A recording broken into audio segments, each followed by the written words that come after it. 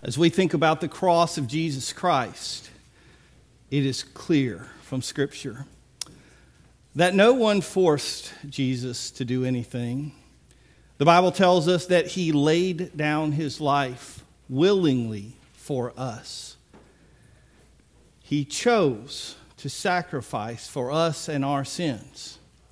And yet the fact that Jesus willingly laid down his life does not remove the fact that there were human beings who chose to persecute, to assault, to arrest, to torture, and then kill the Son of God. There were those who willingly participated in the murder of Jesus. And we wonder what kind of people would do that. What would be the motivation? How would someone choose? How would someone feel? How would they come to the point that they would choose to be complicit in the death of Christ?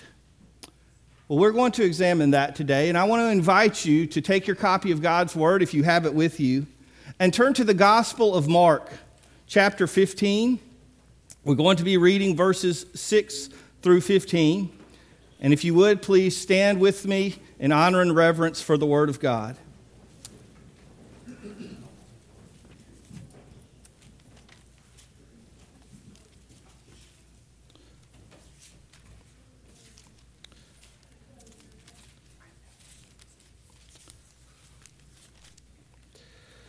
Mark 15, verses 6 through 15. Now it was the custom at the festival to release a prisoner whom the people requested.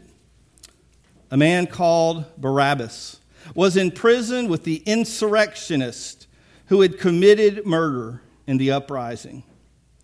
The crowd came up and asked Pilate to do for them what he usually did. "Do you want me to release the King of the Jews?" asked Pilate, knowing that it was out of self-interest that the chief priest had handed Jesus over to him. But the chief priest had stirred up the crowd to have Pilate release Barabbas instead. "What shall I do then with the one you call the King of the Jews?" Pilate asked them. "Crucify him," they shouted. "Why? What crime has he committed?" asked Pilate. But they shouted all the louder, "Crucify him." Wanting to satisfy the crowd, Pilate released Barabbas to them. He had Jesus flogged and handed him over to be crucified. Would you bow with me in prayer? Father God, we come to you. And Lord, we pray that in this passage we might understand the sin that your word says so easily entangles us. We would understand the seriousness of disobedience to you and what it may lead to. And Father, that we would be more grateful, more alive as we live in the grace that your Son's death, burial, and resurrection allowed for us to have, to live in each and every day as believers. Father, bless the reading and proclamation of your word, we pray in Jesus' name. Amen. You may be seated. Who are the suspects in the murder of Jesus?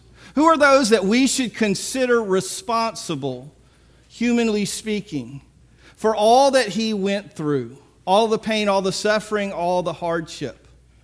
We see several figures and groups in this passage. The first we come to is a guy named Barabbas. Now, the Bible describes him as an insurrectionist.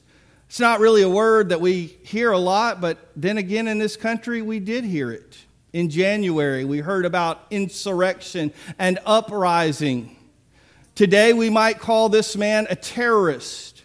He was a Jew who got tired of the Roman oppression, of the Roman overlords, of those he did not think were rightfully governing his people. And in the process, he not only protested, he murdered.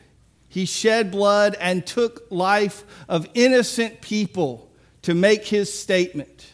And so there he was. He was awaiting his own fate, his own time on the cross, his own punishment. He was being prepared. He was on death row, you might say. And there was a custom that every year Pilate would give basically what we would call a pardon, a reprieve to one person. And we talk in this country about the pardon process and how that should go, and there's guidelines and such, and then there's others who say it's important that we do this in a right way, and then there's a fuss about when someone goes out, who gets pardoned. Is it their friends? Is their money involved? And there's all sorts of questions every time a president leaves office about who they should and shouldn't pardon. Even governors have that power of pardon in the states. Pilate had that power of pardon. But from what the Bible tells us, it sounds like he didn't take money for it, but he did use it as a tool. He did use it to make his statements and to get approval from people.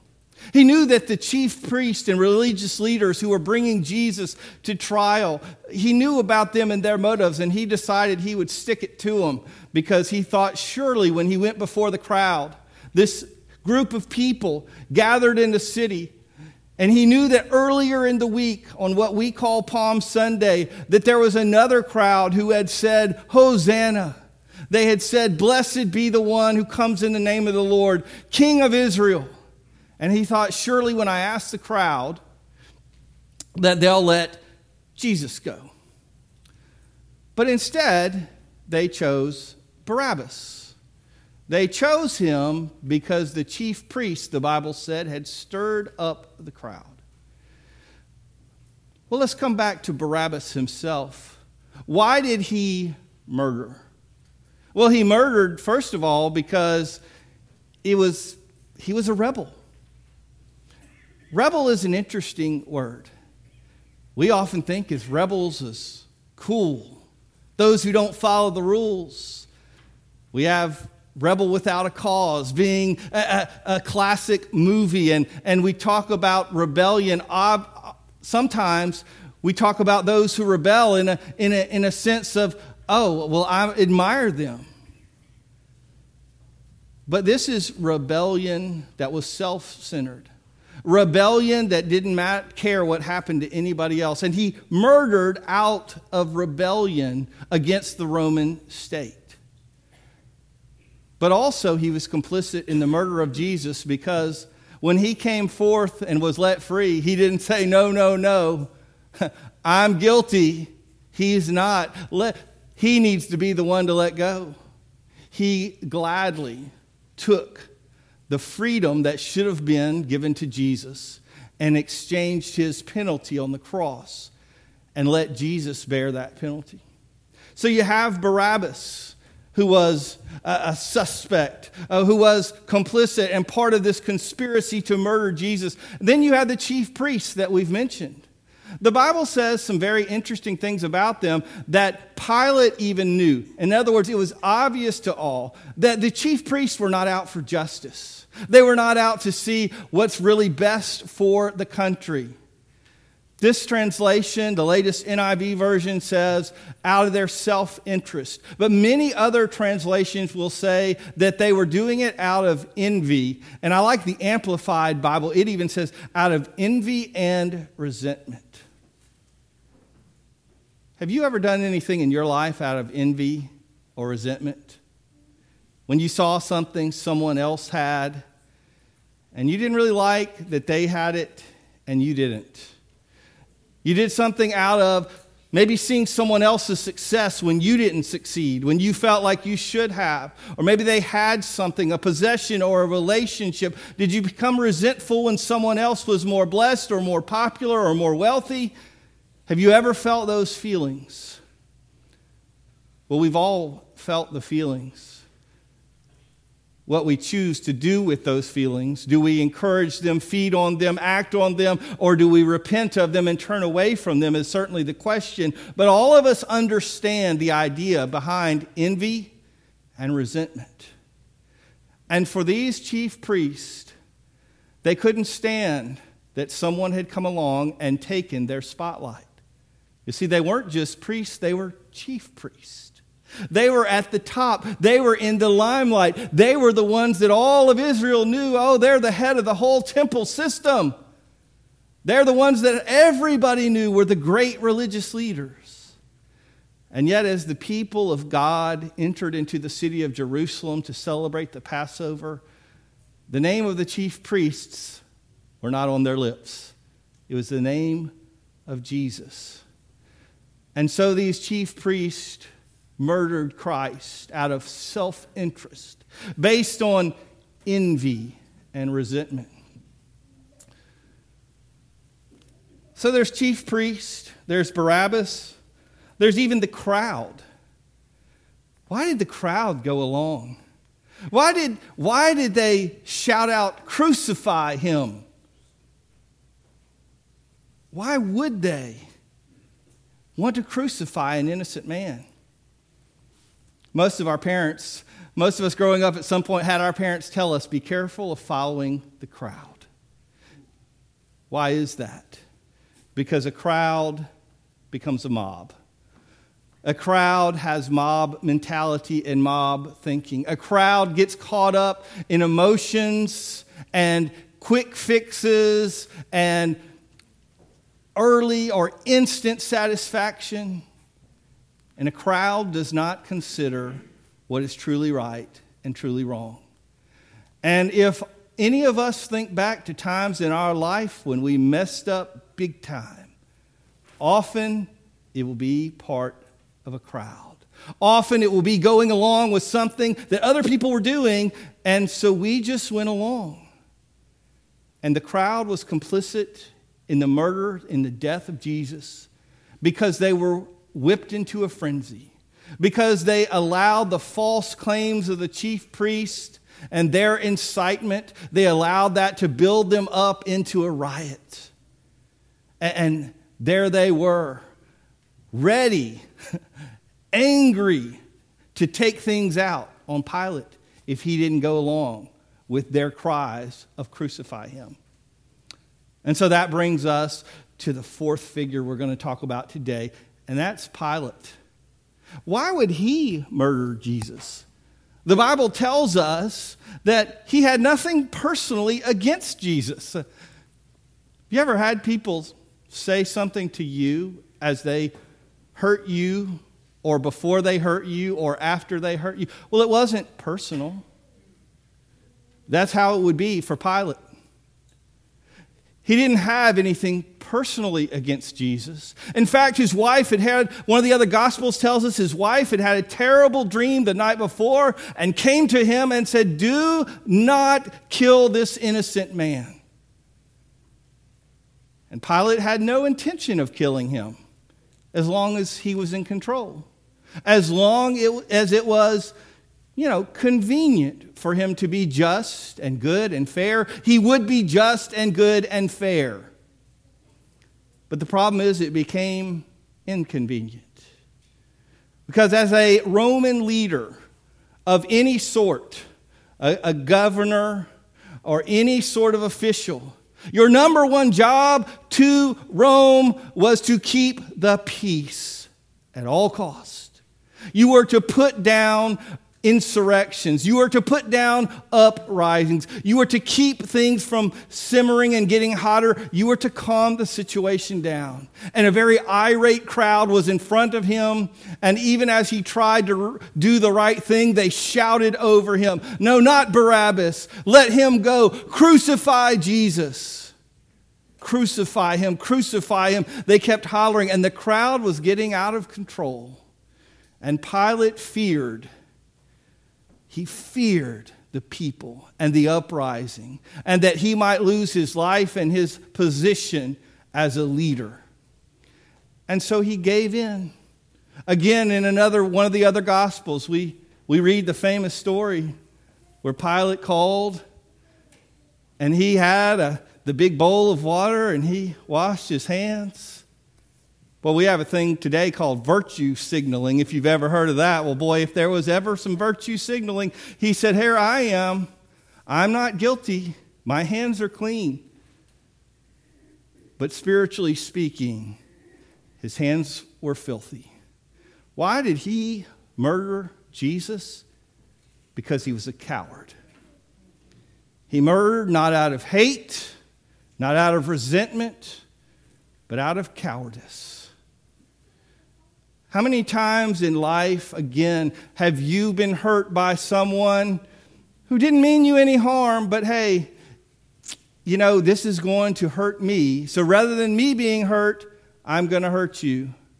I'm sorry you were on the tracks, but the train ain't stopping. If I run you over, it wasn't personal. I didn't have anything against you, but you got in the way of my convenience, of my security, of my plans. And you know, I just like my life more than yours. So I'm going to let you be harmed. It's cowardice and it's complete self-absorption. Without feeling, they can destroy your life.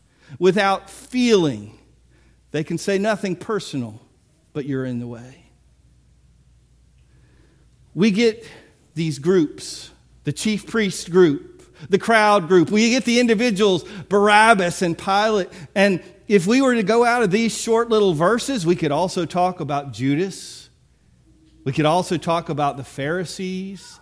I mean, there's plenty more. We could even talk about the disciples themselves who abandoned Jesus in his hour of need and what their responsibility might have been. But if we were to try to narrow this down and say, who is it? Who's the one that really we can blame them? We can put our finger on it. We can say they're at fault for the death of the precious Lamb of God. That'd be a trick question because it wouldn't be A, B, C, or D. It wouldn't even be E or F if we included the Pharisees and Judas. The real answer is all of us. We're Barabbas. We're Pilate. We're the crowd. We're the chief priest. Because we willingly choose to rebel against God. Not against an oppressive Roman government that shouldn't have been there, but our rightful Lord and Savior, Jesus Christ. Anytime we act out of our own self-interest, out of cowardice, out of envy, out of resentment, out of pure and simple ease. It's just the easy way. Or I'm just going with the flow along with the crowd. You and I, by our sins, we are the reason. The Bible says that Jesus laid down his life. And he shed his blood for Barabbas, for Pilate, for the chief priest, for the mocking crowd, for the soldiers who spit upon him and beat him, for Judas who betrayed him, for the Pharisees who hated him, and yes, for all of us who have sinned. We've rebelled. As the Bible says, we have gone our own way. And that story, which is a horrific story that points fingers at each and every one of us, becomes a miracle story when we consider God's grace. And this week, what is often called Holy Week, as we approach Maundy, Thursday, Good Friday, and then Easter itself, while we will certainly celebrate Easter, we cannot forget how great our debt to Christ is. We cannot forget that it was for us. Not for some bad folks. Not for, those pagans over there. Those criminals. Those immoral, bad people. No, we are all guilty before God, without hope, except for the blood of Jesus Christ and his grace that came for his shed blood on Calvary. Let us pray today. Father God, may you come into our lives, in our hearts and spirits, and help us to understand that without question, we are not good people. Oh, we may be well-liked. We may be good citizens, good neighbors. We may be likable. We may be helpful and even friendly. But God, by your standards, you said there is no one good but God alone. We've all failed you in word, in deed, in thoughts. The motives of our heart, if they were laid bare before others, we would not be able to withstand the shame if our hearts and our minds could be read, because we all know that we have done wrong. And yet, Lord, by your grace, by the precious blood shed on Calvary, we are all able, not by our own worthiness, but by Christ's worthiness. We're able to be worthy. We're able to be under the covenant. We're able to be protected and washed clean by your grace. And Father, now as we sing, may this time be a time for each of us of personal response as we think about how much we owe to you. God, if there's anyone here who has, Lord, they've fought against you. They have held out. In their will, they have blindly refused to believe in you. God, may today be the day that you break through that hardness and that they come to you. And Father, for those of us who've been in your family, Lord, and maybe we've gotten over what you've done for us. Maybe we've forgotten how important it is. Remind us of your love, your care, and your amazing grace. Remind us that on the cross, your Son Jesus paid it all. Father, we pray and we ask these things in Jesus' name. Amen.